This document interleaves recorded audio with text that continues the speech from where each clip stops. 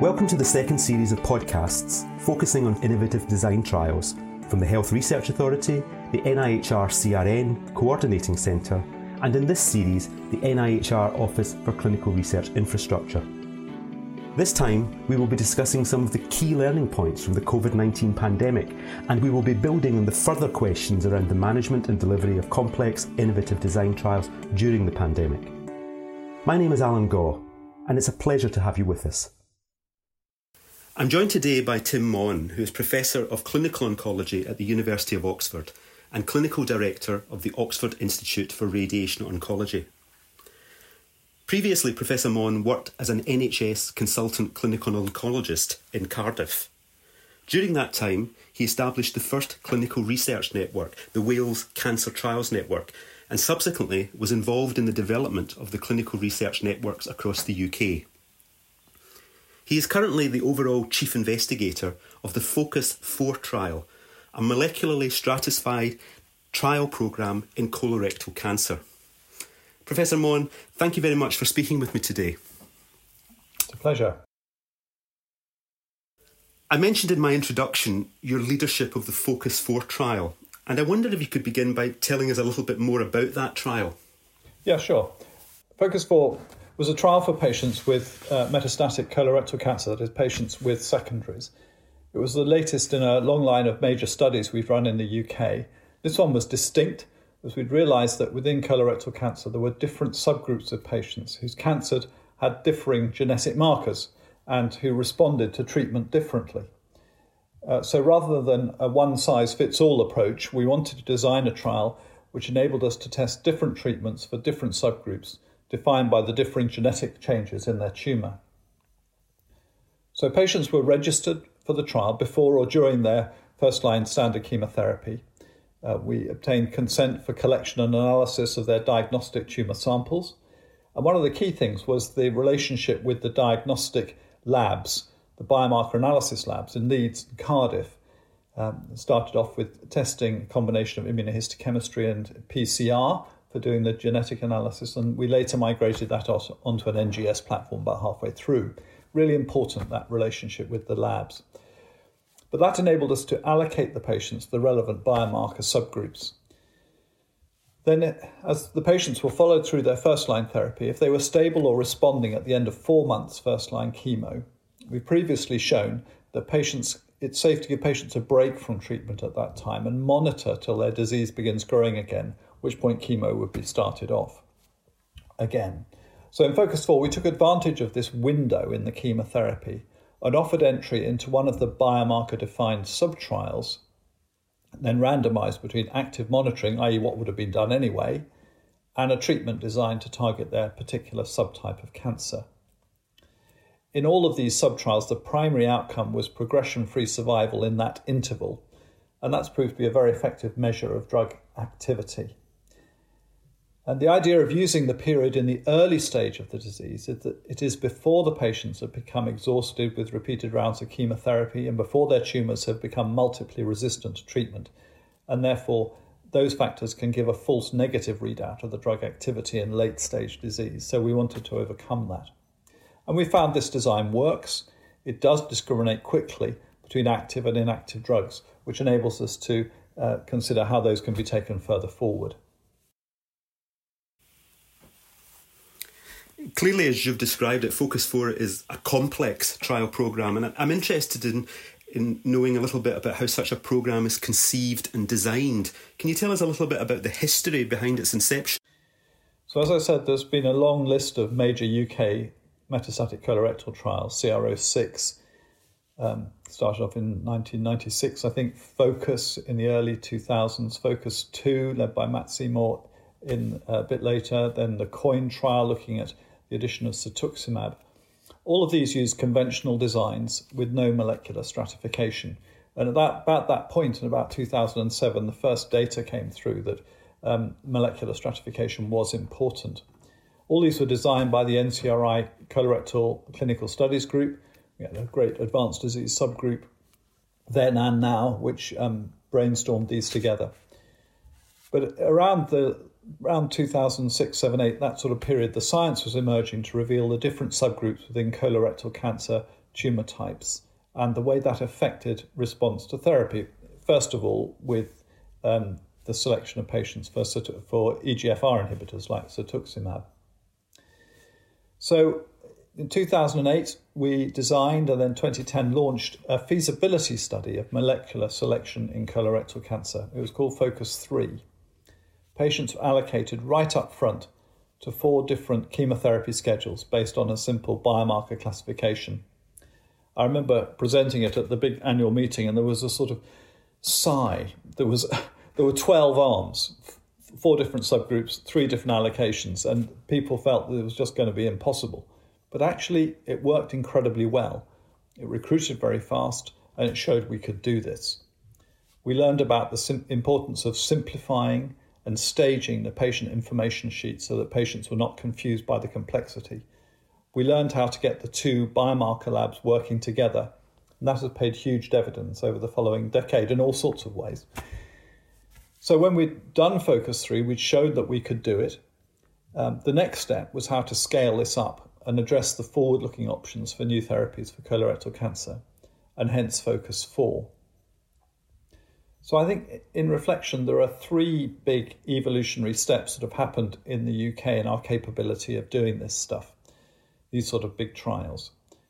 In the noughties, so from 2001 when the NCRI was set up, with the establishment of the NCRN, we were able to recruit widely from all the hospitals in the UK through the Clinical Research Network onto trials. That enabled us to have the confidence that we could recruit to trials of between 2,000 or so. Then 2 other things came along.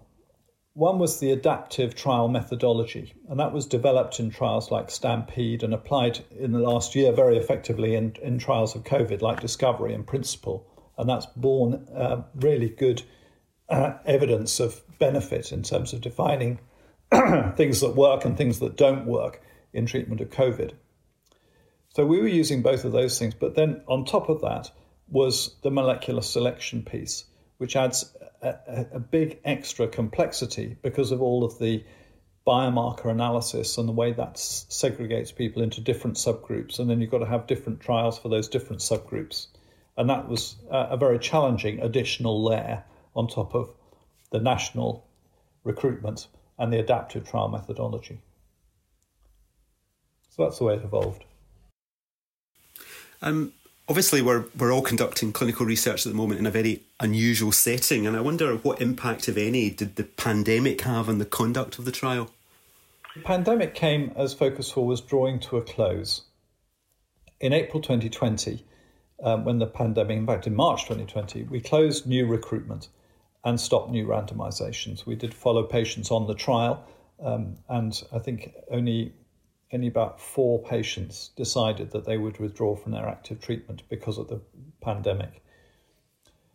So one of the key extra points was the value of having Trial Steering Committee and Independent Data Monitoring Committee, which would be engaged with us all the way through.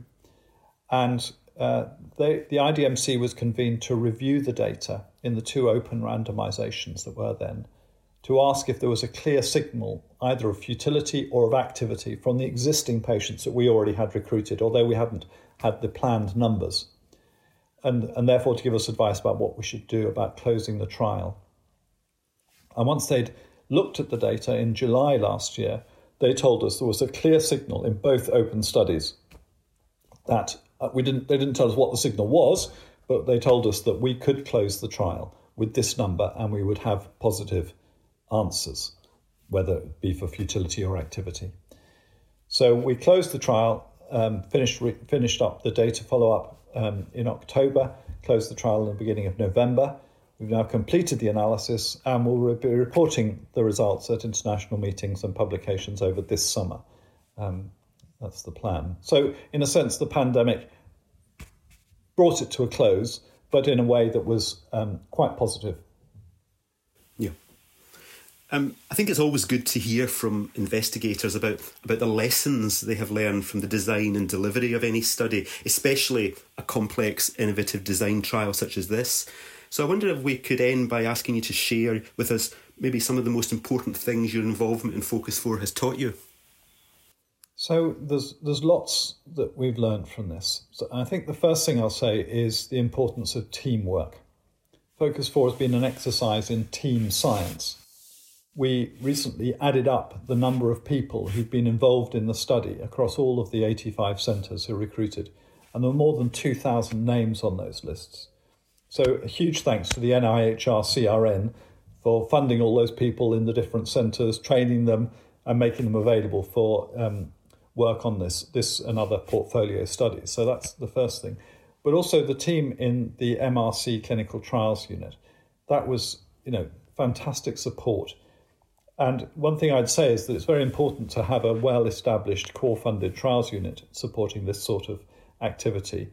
There have been numerous times, I think, when we've needed to draw on the core support of the MRC to the trials unit in terms of bringing in extra staff when it was a time of great busyness. These trials are complicated in that rather than having a single trial that is designed, it's set up, it recruits, it's follow-up, there's analysis and there's publication, you're doing that with multiple studies all the way along so that the trial team may be handling different stages of the trial all at once. And while that's interesting, it's also very challenging for the staff on the study. So great thanks to the MRC CTU. Then the biomarker lab teams in Cardiff and Leeds, they were crucial and they worked really well. And they were always involved in the trial management group and were a key part of the project. And then the team of clinical investigators, including my co-chief investigator, Richard Wilson, and the other study-specific leads. And then one of the other things we did was bring in junior investigators, Kaikin Shui and Jenny Seligman, David Church, who were learning their trade. And I think that was quite a good training scenario. So teamwork. Focus 4 was a fantastic exercise in team science.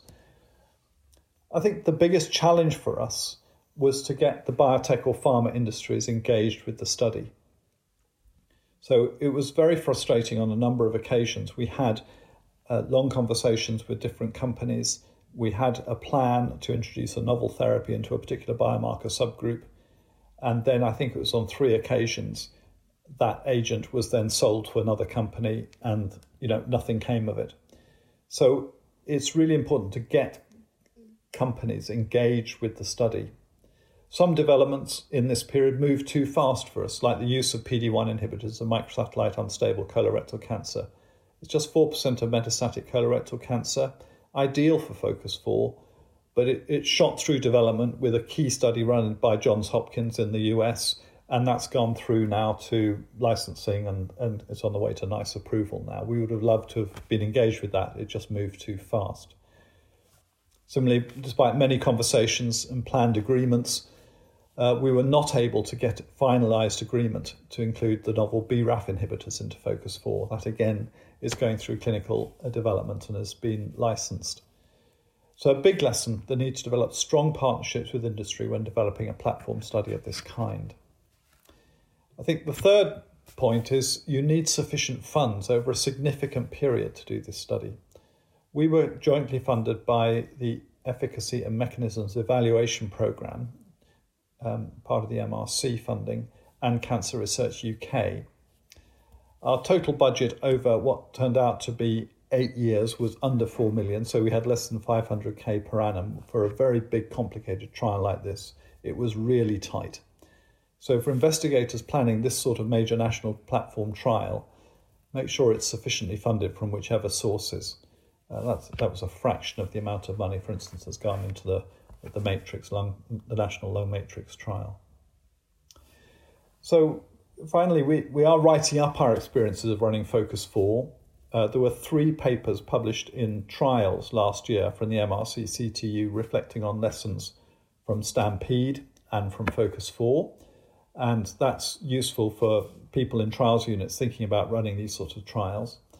And then there's one major paper to come out on the overall lessons learned, which we're looking to get published in the next few months. So we're trying to share our experiences. It's been a long journey.